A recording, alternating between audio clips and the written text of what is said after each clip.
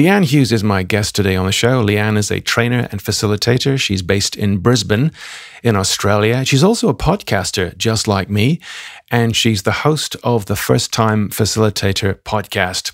She's got a really bubbly personality and is full of ideas, which she's going to share with you today. And I've asked Leanne on the show because principally we're going to reflect on the 7 things that she and I have learned from starting facilitation or training businesses, and we're going to share those with you. So in today's episode, why you don't have to stay busy all the time. And that's interesting because many of us naturally working for ourselves sometimes don't switch off, and that's something I've learned to do better increasingly. Secondly, what constructive delusion means. Constructive delusion. I hadn't heard that term, and Leanne explains that today.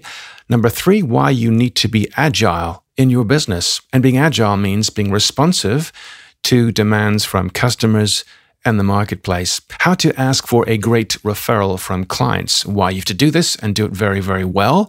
Because we are, of course, people who live and die by our ability to leverage the kind words and positive feedback that other people have for our training businesses, which helps us to attract great clients.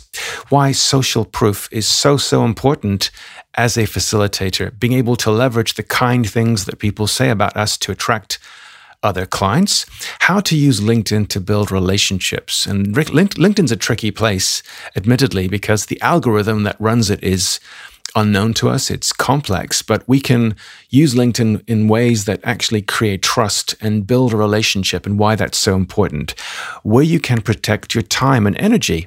And again, this is something that many of us sometimes whittle away because we're not focused on the times of day or the times of the week when we're likely to be, really, really productive, and how we can do this better.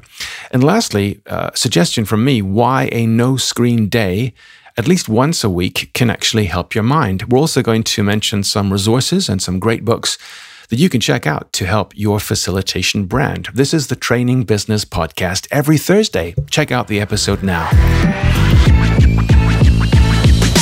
Hey, and welcome to the trainingbusiness.com podcast. Every week, we bring you exciting news and interviews with training business experts and training business entrepreneurs from around the world. Thanks for tuning into today's episode. Here's your host, Mark Garrett Hayes. Hi, my name is Mark. I'm the host of the Training Business Podcast. It's my pleasure to welcome you to another episode of the show. This is the weekly show for people like you and me, people who are freelance trainers, freelance facilitators, people who own training businesses, training consultants, organizational psychologists, people around the world who work in the business of training. And the goal of this episode and every episode of the show is to help you to start, to grow, and to scale your business. Now, before the music, I mentioned that today's guest is a fellow podcaster. Her name is Leanne Hughes. She's based in Brisbane in Australia. And Leanne and I are going to reflect on the things that she and I have learned from starting our respective businesses. And those cover topics today like mindset, the importance of your email list, the reason you need to be agile in your approach to business, why social proof is so key, how you use LinkedIn to generate relationships, how you protect your time and energy, and of course, then a couple of other things that we'll throw in today's episode. Leanne, hi, welcome to the show. Mark, thank you so much for being here. Good morning from Ireland, and it's evening time with you in Brisbane, Australia. It is. And do you know what I said just to you then before, Mark? I said, thanks for being here. And I'm on your show. I'm a podcast host. I'm so used to that sort of response. So yeah, I'm in Brisbane, over the other side of the world. So we're talking on 2 very different time zones. My evening, your morning. Yeah, and it's the way of the world, isn't it? The way training has gone, facilitation's gone. We're now helping people, serving people all around the place. And it's, I was actually doing some sales training 4 weeks ago from 10 o'clock at night till midnight with a guy and a girl in Brisbane, actually. And that's one of the funny ways that the business has gone. So I want to talk to you today about the things that you've learned. And you've got 7 things you've learned from starting your solopreneur training business. Why don't we dive into those? The first one you've got is mindset. Why is mindset number 1 on your list? I really didn't want mindset to be number one because I'm all about the practical hacks and the tips and strategies. But everything, as you know, Mark, it does come down to mindset, particularly when you work in an organization and you leave. I think we've been indoctrinated in the way that corporate life should be. I was even hesitating making decisions on my own business. And I'm like, hang on, Leanne, you're your own boss.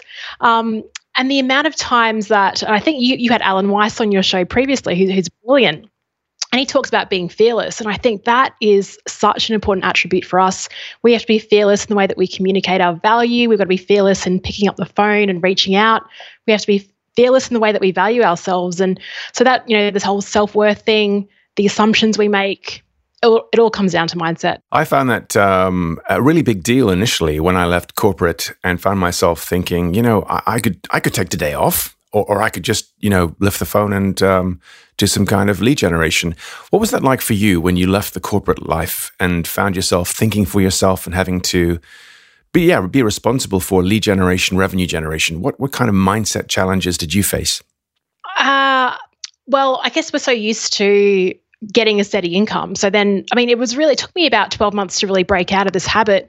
Also the habit around the amount of time we need to work and keeping busy. And I think that was the thing. I thought I had to stay busy. So I was on the computer because that's what work looks like in corporate. It's like presenteeism culture, just be active for the 9 hours a day. And I was doing that when I left my business. It took me a while to sort of wake up, and we'll talk a bit about time and energy a bit later on. In terms of lead Jen, I didn't have any type of strategy at all. Again, this is part of. Well, that's interesting. It is. Because when I was working internally, I was getting a few requests, and I thought, I can build a business on the back of this. And I think it was it's kind of good to have I call it constructive delusion. I probably wouldn't have left my job if I knew exactly what it took to build a business, but I had this optimism, I had faith. So I made the leap, and I've been learning along the way, which has been great. Explain the term constructive delusion, Leanne. That's curious. Yeah, I did a blog post about it. Even last year, I set a challenge to run 2,020 kilometers, which I did achieve, but I did that under the assumption of constructive delusion. I thought I've just got to run 5Ks a day. What I failed to think about was if I miss a day, I've got to run 10, 11Ks the following day if I miss one.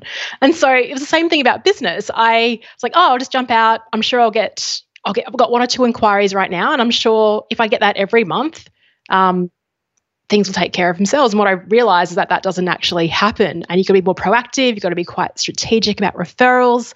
And it is a numbers game as well. So the constructive delusion, I think it can serve you. It absolutely does. We wouldn't do anything in the world if we didn't have a bit of constructive delusion.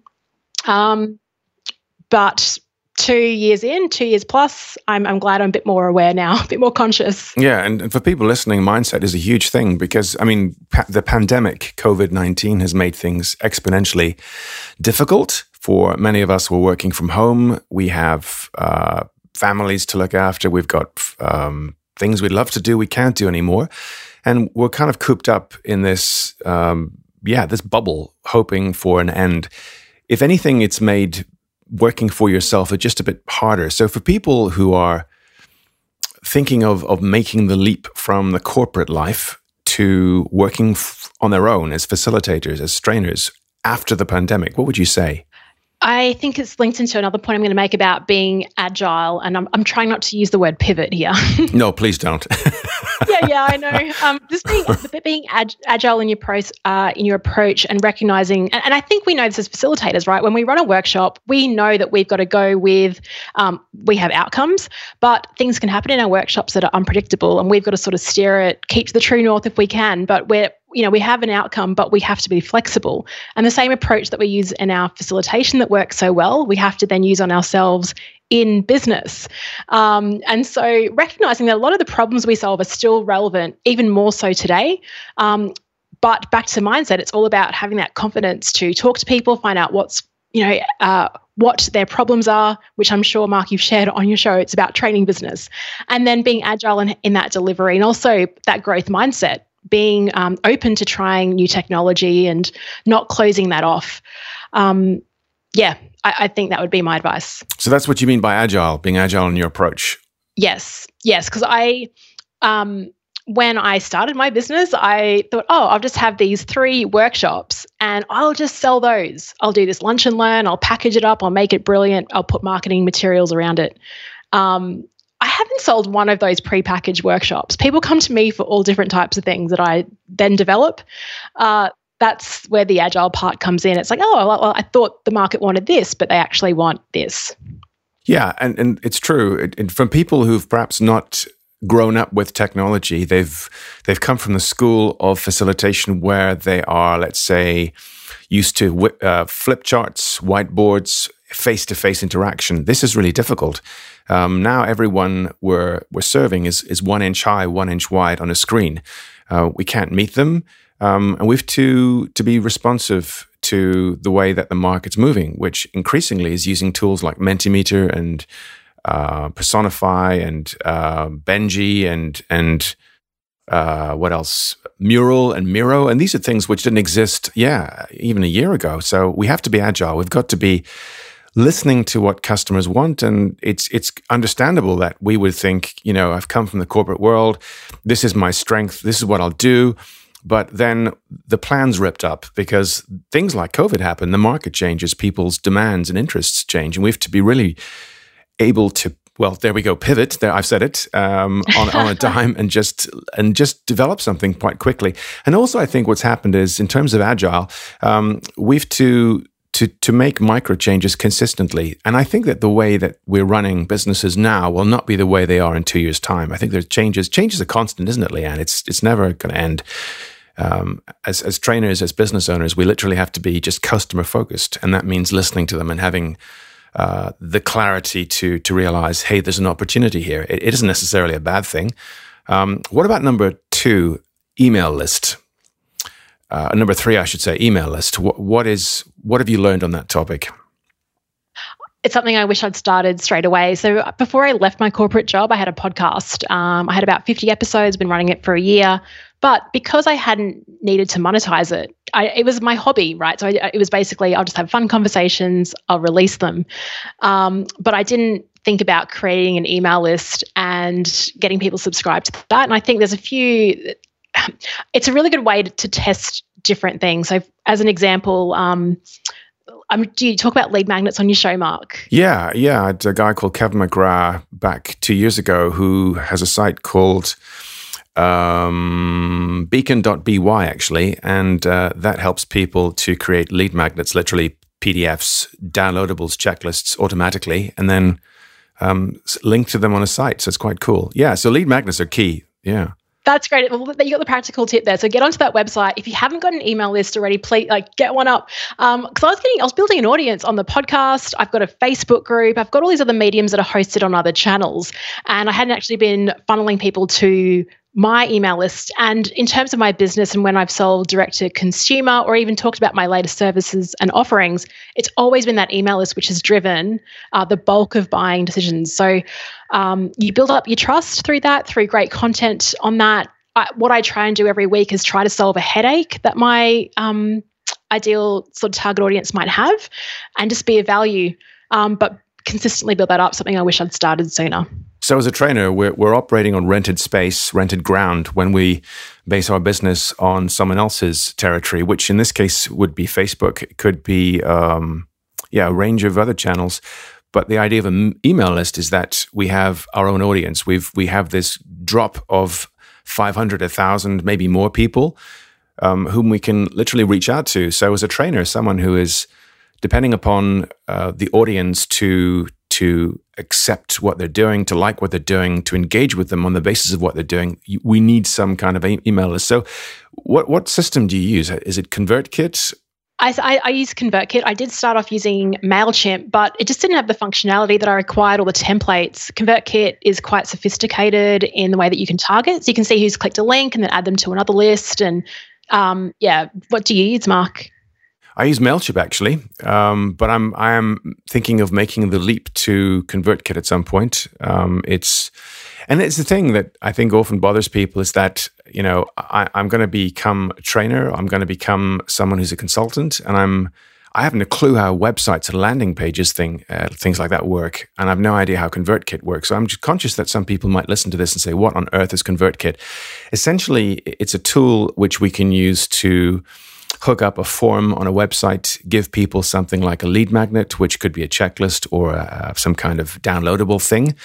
And then we create a list of people, and then we can email them on various occasions. When do you email people? I'm just curious. Is it once a week, or are there particular occasions when you email people? Well, I kind of joke about it. So on my website, it's like, oh, you can get the flip chart fortnightly-ish, because it depends. At the beginning of the year, I was very consistent. I had time. I was writing, I was doing a lot of journaling and writing and exploring topics. Now that the year has ramped up, it's when I have something of value to offer, or in the lead up to any type of launch, I'll be a bit more consistent.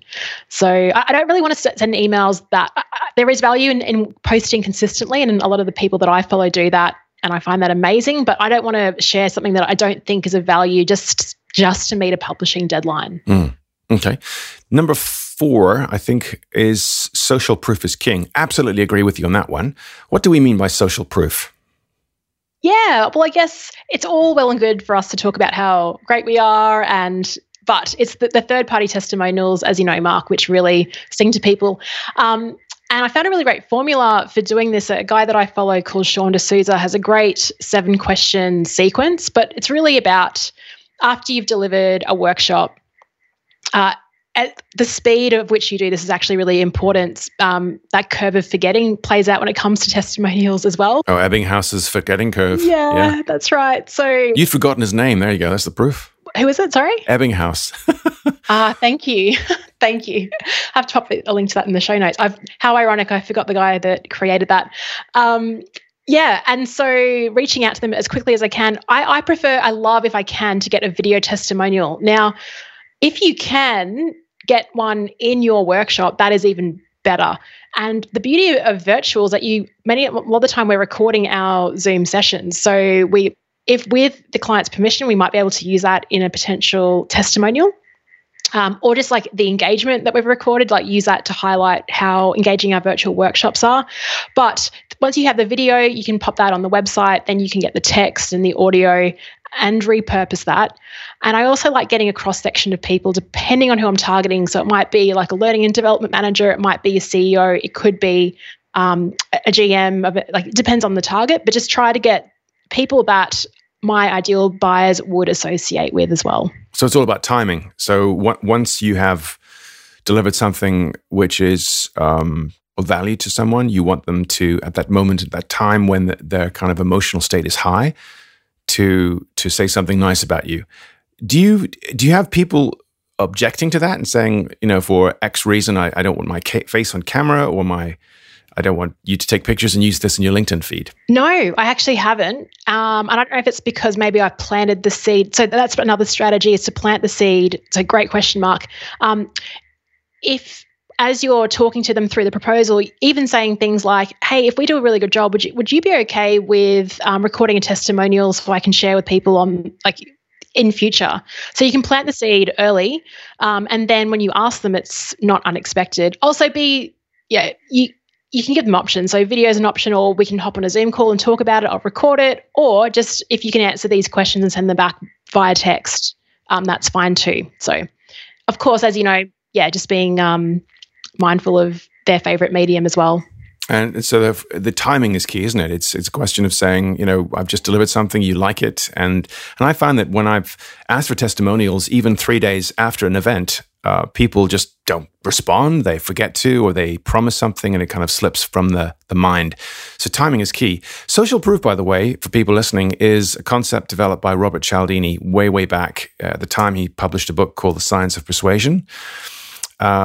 And effectively means that we're influenced by the thoughts and actions of other people. So if we are in the market of convincing people to take us on as trainers, as facilitators, as consultants, as coaches, we need to not just say nice things about ourselves, we have to leverage the things that people say about us.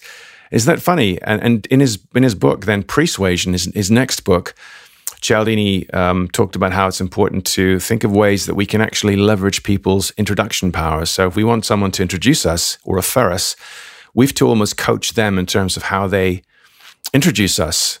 And I found this time and time again. If I'm asking someone for a referral, and if I leave it up to them to come up with the words themselves, they struggle, they make excuses. Whereas if I put together some kind of outline and say, this is something you can refer to, I've done for other people, or it's something that you could say, which sounds natural to you, it's more than likely going to work. Do you find that when you're asking for referrals, there's a particular formula that you use to get people to actually say yes and then to do a good job of it? It's exactly what you've said. I love that book. And I think this also comes back to the first topic we talked about, which was mindset. In actually being, I have provided value, and there's often a struggle. I struggled with it for the first year I was out as a corporate trainer, was actually getting that confidence to think, hey, I did add value here. Can you please refer me on, and being specific around that? And this even comes down to what you were talking about in terms of spelling out what the referral would look like. Even with a testimonial sometimes, like if you've heard them say something to you, if you can just note that verbatim and then send it back in an email going, hey, you said this on the call. Would you mind if we turn this into a testimonial on my website? So there is a certain, if you can't, as you said, Mark, rely on them to provide it. It's what can we do? How can we take that control back to get that testimonial or referral? But being specific is absolutely key. Next is LinkedIn use. This is the next thing you've learned from starting your solopreneur training business. What do you mean specifically by LinkedIn use as opposed to LinkedIn as a platform? Yeah, I'm oscillating between my response here. So when I started quit my job, I was on LinkedIn daily posting. Now, in the last 3 months, I've really dropped that right back, and now I'm focusing more on personal relationships, and now we can run events in Australia. I'm doing more open events and invite breakfast. Oh, you're so lucky. I know. And I thought that now is, like, again, back to timing. It's the right time because everyone's so sick of virtual events. We just want to gather together. So I'm trying to take advantage of that right now. And that's why I am sort of reducing my LinkedIn usage. I've also seen LinkedIn really change over the last couple of years. And Gary Vaynerchuk, Gary V, he's been sprouting a lot about it. And it just seems to have gotten very busy on the platform. But in terms of my brand, it's really built up over LinkedIn, over consistent posting.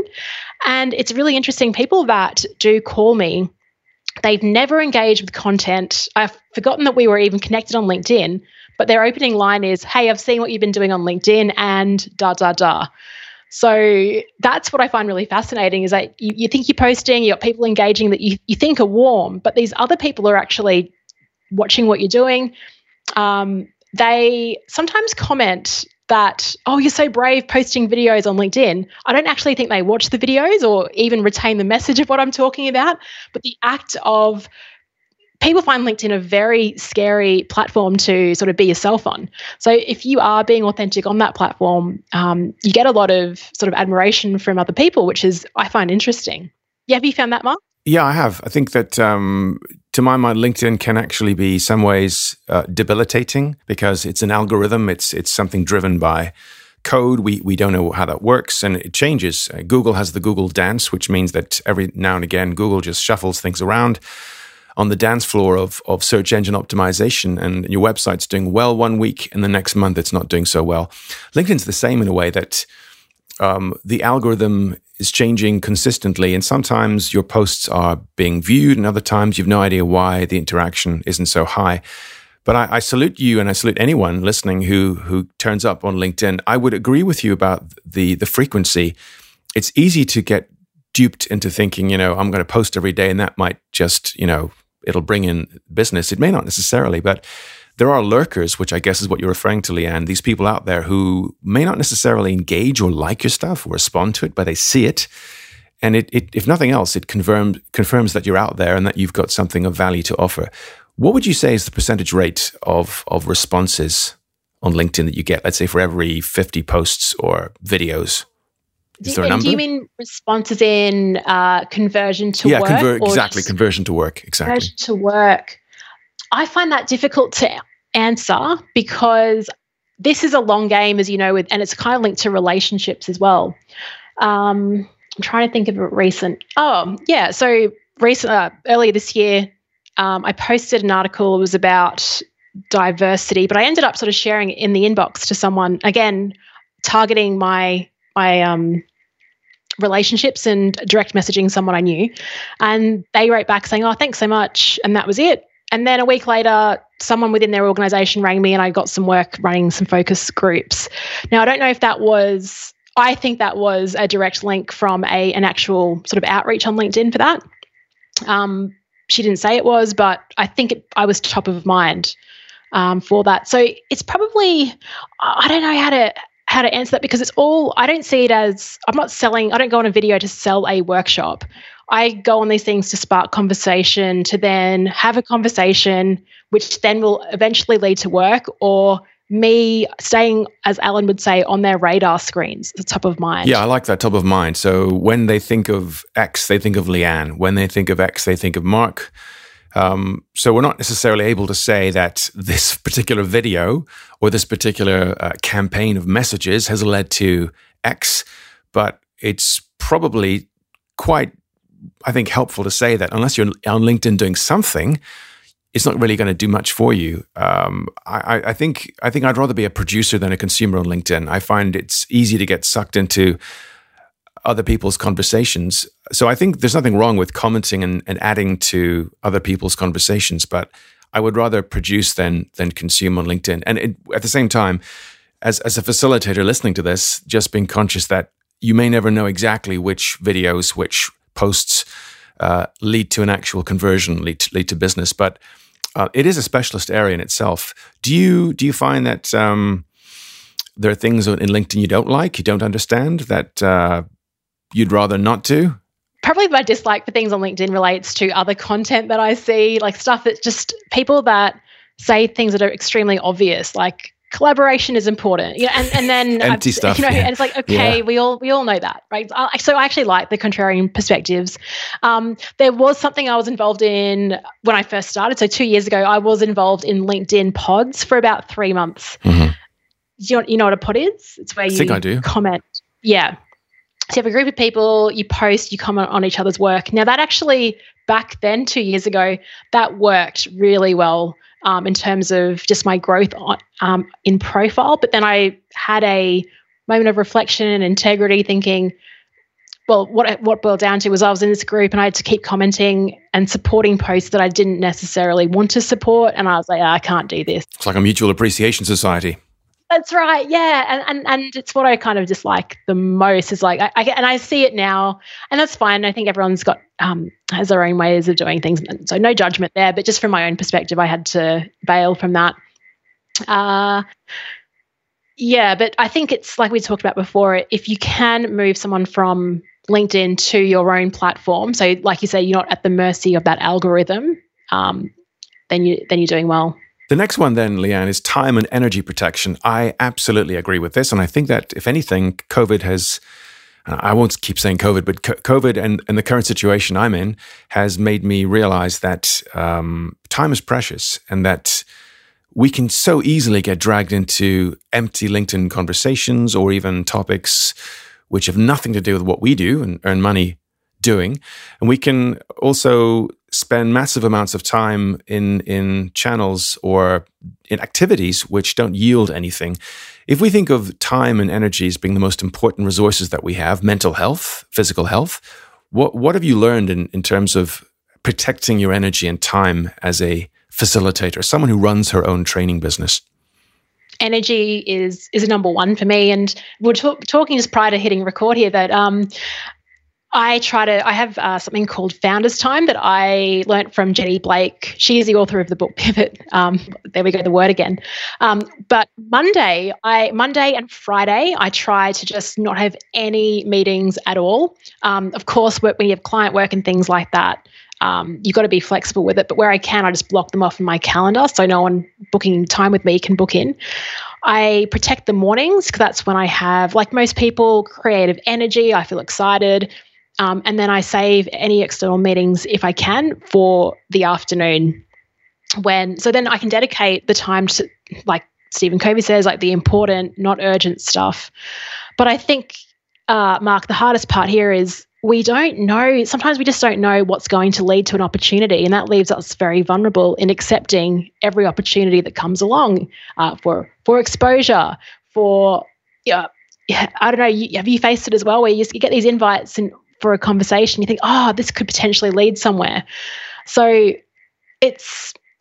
I have to be quite strict with that and really find out, like, what do you want, and dig a little bit deeper before I commit to things now. Yeah, I was writing a blog post on this over the weekend, in fact, and I've just become really conscious of the fact that now, because there's a sameness to many days, it's more important than ever to find some way to break up the week, but not just to break it up in a way to package it off, but to actually say, what is my most productive time? And energy, to my mind, is another great point of yours, Leanne, which is that we all are different. Some of us are night people. Some of us are morning people. So just thinking, when am I most productive? It could be that you've got kids and you're a parent with a bunch of responsibilities, including homework and things like that. And you've got to say, when can I ring fence time to get things done? What is the most productive time for me? One guy I know actually has his kids off to bed, and then he takes time away from his wife, and then he's got time from 10 to midnight. That would kill me. I couldn't do that. But I find in the morning, up this morning, an hour's walk back, kind of break time into blocks if I can, but being conscious that I know that come 1 o'clock, I'm going to crash. I literally will just fade, and particularly after a lunchtime. So I got to go for another walk. So we have to think of what is the most effective and efficient use of time. When is the time of day that you, for example, get your most cognitive work done? The best quality output could be a video, it could be a blog post, it could be an article, it could be something which requires maximum attention and focus. Of course, help with coffee. But then there are times of the day that, let's just say I might just not do my best writing, but I might do my best thinking. And again, ring fencing that. But definitely what I've learned is that I am tied to a physical being. And there's an Irish poet you may have heard of called W.B. Yeats. And he said, my soul is fastened to a dying animal. Now that might sound a bit morbid, but it just reminds us that, we have a limited time, and to be effective and to do the things we need to do and to do them well, we have to be quite judicious about how we spend time. Have you found that what's happened in the last 12 months has changed your view of where you get energy from and where you spend time and how effective it is? It's actually really funny that you mentioned when you spoke about your 1 hour walk this morning. I can just imagine how rejuvenating and refreshing that was. I think the attachment back to what I was like at corporate, I'm in front of my computer, I'm being productive. I've really switched out of that. What's fascinating, that's kind of annoys me, it's a trait of mine, but I will get my best ideas when I am out walking. And so I'll be at front of a computer, I'll be like trying to push an idea and I just can't do it. And I'll step away, go for a walk, and I have the answer. So I've got to actually let go of a lot to create that space in order to be creative. And so that's what's really important for me. I love that you spoke about the 1 o'clock lull. I actually make dinner at lunchtime because I get another surge of energy sort of later on in the day, and I just don't want to cook dinner later on. So it's just everyone's got their own little intricacies and ways of working. But yeah, a lot of the time people call me and they're like, oh, you must be busy. It's like, no, I'm actually at the dog park, but I've just solved something. I've just got the answer. So my workday is I think it's pretty unconventional to what people expect that I'm doing. Mm. And they think, you're always on LinkedIn or you're not, or they think you're always training and we're not. So downtime is as important as uptime. What about weekends? I'm curious, how do you set aside time on weekends? I found recently, just to give my example, I tried 2 weeks ago to do a no screen day. It was amazing. Literally no TV, no computer, no phone. Kind of weird actually, but it worked. Have you tried something like that? That's such a great, you should run a challenge for your listeners, a no screen day challenge. So my husband actually works fly in, fly out. He works 7 days away, 7 days home. So I try and structure it so when he's away, I'll just do interviews like this with you, Mark, and I'll just work the whole time because I love what I do. It's not really work. But then when he gets back, I try and have some time with him. So that's one way that I've been reworking time. So weekends, I don't like over the weekend, he was away. So that was work time for me. But also reading and getting stuck into books and podcasts and just getting that recharge time for myself. Okay, number 7 then, relationships. What's important to you there? What have you learned in starting a training business in terms of relationships? Oh, it's all about, I mean, this is like Captain Obvious here. It's all about relationships. But I remember the week before I left my corporate job, I flew down to Sydney to run a Train the Trainer event for the company that I was working for. We were part of a big, we had a parent company, and I was talking to the head of learning development over a cocktail that evening. And she said to me, "Oh, Leanne, what do you want to do in future? Like, where are you going to go?" I said, "Oh, look, eventually I want to live in Asia." And she said, "Oh, Asia, would you like to run our leadership programs in Asia?" I was like, yeah, that'd be great. And that happened. Like, there was no plan, strategy at all. It was a peer-to-peer conversation. I gave her an idea of what I wanted to do in future, and I got that contract, which sent me all around Singapore, Hong Kong, and India for the first 6 months. So, yeah, but I mean, Mark, and that relationship wasn't built off that cocktail. That was built off delivering, building trust over 5 years of just being, just providing value where I could. So the thing about relationships, it's always long game. And sometimes I hesitate with, having a coffee conversation, like where is as you said, we've got to protect our time, but it's hard sometimes because you think this relationship is and I don't want to be transactional with it and be like, oh, is it worth building up? But I always find that every time I have invested in a relationship, you get so much back. And so I just wanted to share that story of just examples of how serendipitous sometimes a training business can be when we try and be left brain about it, but things like that can just happen. I think I've said this before, that we're not in the training business, we're actually in the people business. The people business is a training business and vice versa. We are in the sphere of helping people to be the very best that they can be. And understandably, if someone's saying, who can I trust to put in front of my people, who will be reliable, who will be true to the brand, who can represent me because I'm making a decision here to hire a trainer or facilitator, that comes down to relationship. It's trust. So we can make untold numbers of videos on LinkedIn. We can record all kinds of podcasts. We can write articles and produce ebooks and things like that. But ultimately, it comes down to that human angle. And more than I can actually care to remember, the number of times someone has just said something to me, and I think, I'd forgotten I did that. And that person said, yeah, this is why I'm talking to you, because you're the first person I thought of when X came to mind, or X was discussed with senior leadership, and this transpires. And it's just the relationships that you have are, I think, directly linked to the amount of success you'll have. When it comes to people hiring you, trusting you, spending money on you, it's how they feel about you. It's that relationship. And I can think of times when I've literally said, why am I writing stuff? Why am I recording stuff? But then something happens, even a year down the line, someone heard something and that comes up in conversation. So any consultant listening to this, any person who's been convinced that the way to go is to invest time and money into products, I would say, true to a degree, but time and money into relationships, binding people to you like hoops, or with hoops of steel, as Shakespeare said. Those are the people that will prove to be not just friends, but people who, and sometimes I found that actually, people who are customers become friends in the strangest of ways. It could be a hobby, it could be something that we share a view on. But I found that some clients go on to actually be the kind of people I could lift the phone and talk to about things.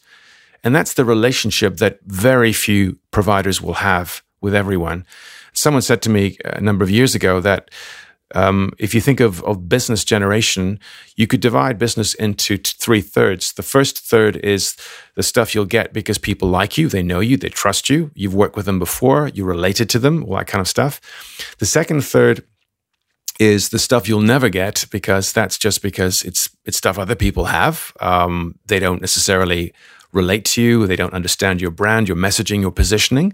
It's really hard work to recognize that. And the third, that's the stuff that's up for grabs. That's the stuff that comes down to you working the relationships that you have and doing those things which help you to stand out. Perhaps it's an approach. Perhaps it's the way you talk to people. Perhaps the way you make people feel about you and your training brand, your coaching brand, your facilitation brand. But that's the 33% where you can really make a difference. And it's not down to products. It's not down to blog posts. It's down to actual feelings. And that brings to mind, again, that book by Cialdini, which is The Science of Persuasion. And that's, I think, the second or third principle, the principle of liking, which means that people like people who are like them and like them. When people like you and have an emotional connection to you, which means a relationship, they're more likely to hire you, to trust you, and to spend money on you. Absolutely. And I love that you mentioned there's a huge connection between that first third, the people that already like and trust you, and then using them as evangelists for that second group, that whole social proof and the referrals. That's how you channel it in. Actually, I love that you've quoted a few poets here, Yeats and Shakespeare. Can I quote a poet for you? David White, one of my favorite quotes. He says, David White, okay. Yeah, that which you can plan is too small for you to live. And I think that can apply here with our training business and our relationships. That which you can plan is too small for you to live. So what's your interpretation of what that means? Well, we can have, like, I go through every year, like everyone else does, and I have, this is what I'll plan, and these will be my revenue goals, and these will be the clients I'll go for. But the things what's taken me by surprise is how COVID is an example of not a great plan that's happened. But when I was working internally, like I talk about Jenny Blake a lot, listen to a podcast every day. It got me through corporate life. And then through a sequence of events, she ended up flying me to Paris to run workshops with her for Chanel. There's no way I could have planned that. That sounds like a dream job, actually, flying to Paris to do work for Chanel. Yeah, well, it was exactly. So remember when I got the email, I woke up to the email because of the time difference sent through, and the first thing in the morning I read it. I just couldn't believe it, right? So that's an example. Like, we can do all these things to position ourselves, and we have to do those things to position ourselves. So think about, brand positioning, the relationships, all of that. But then we've really got to, what life can throw us can be something even more magical. And that's why I love being a solopreneur and being in my own business, is that it's unlimited. There's no ceiling. Yeah, and I have to say, I'm still thinking about that, what you've just said. We can't plan. We can plan processes. We can plan systems. We can't always plan opportunities because they're in the hands of other people. That's why they're opportunities. And the relationships that we build now may not pay dividends today, but they will pay dividends at some point. And it's funny how the introductions happen. You receive a call and someone said, yeah, X mentioned you. And you think, I haven't spoken to X for X number of years. And it just happens out of the blue. So it's having this, I suppose, abundance mindset. You also mentioned, I think you mentioned the gathering. Was that in reference to Priya Parker's book, The Art of Gathering? Oh, I love that book. Right, yeah, okay. It's amazing. Why don't we just spend a minute before we wrap up here what that book's about? Because that's been very influential for many trainers and facilitators. The Art of Gathering by Priya Parker. Oh, gosh, there's so many elements of that book I would like to share in a minute. I think my favorite thing that she talks about is that your event has started before it has even started. I think a lot of the time as workshop facilitators working with clients, we think, so it's really game on once that workshop begins. But the second that you're in that conversation, as I'm sure many of your previous guests have spoken about, every opportunity is like a touch point for you to surprise and delight your client before you actually even step into a workshop room. So how I've taken that whole philosophy of what Priya talks about, even with virtual, is last month I was talking to the professional speakers of South Africa. So I pretty much wrote the marketing copy for them to promote the workshop I was delivering for them. I created a video intro, just setting expectations beforehand, sent that out to participants, just little touch points along the way to create that experience and hype, I think, for your workshop, because workshops don't have the strongest brand. People kind of roll their eyes if they think, we have to go to a workshop. So where I can, I just try to create, take a real marketing approach to running workshops and really hype things up beforehand, set a level of expectation. And that's probably a key lesson from Priya's book. So Priya, for people who've not heard of her, was a facilitator. In fact, she still is a facilitator, right? She talks about high-powered gatherings around the world. And in the book, she talks about, the kinds of events that she's experienced, doing what works, what doesn't work, and why. So it's a book that's full of, I think, real-world applications for facilitators, for trainers. It's something that we could recommend. And it's something I'll stick in the show notes to today's episode. But Leanne, thank you so much for taking time this evening from gorgeous Brisbane. It's been a couple of years since I was there, but where can people find out more about you? Yeah, sure. So they can find out about the work that I deliver at leannehughes.com, or if they're a facilitator and they want more ideas just to facilitate unpredictable workshops that predictably work, they can listen to my podcast, First Time Facilitator. And Mark, you're going to be a guest on that show soon as well, so they can tune into that. Yeah, thanks so much for having me.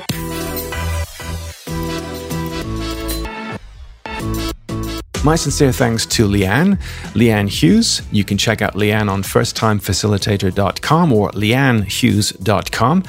And of course, my thanks to you for your time today, wherever you are right now, in the gym, perhaps traveling, at home, maybe in bed, perhaps about to go to bed, I don't know. But wherever you are, I appreciate your time. I know there are plenty of podcasts out there which you could listen to, and Leanne is a fantastic podcast. Please check that out too.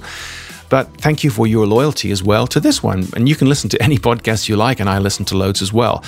You can also suggest episodes, and if you've got guests in mind or topics you'd like to talk about or have me talk about with you and other people, then I'd love to hear those from you. And you can reach me directly on mark@trainingbusiness.com. That's mark@trainingbusiness.com. It's funny how so many episodes and guests have been suggested by listeners, so please keep those coming. I welcome all kinds of feedback, positive and of course critique, which helps to improve the show for people just like you and me out there in the business of training. You can subscribe to the podcast on your platform of choice. There is a fresh episode every single Thursday without fail on your podcast platform of choice, be it Apple, Stitcher, Spotify, and more. But until next Thursday, when I look forward to your feedback and your company again, take care, keep training, and look after yourself. Bye for now.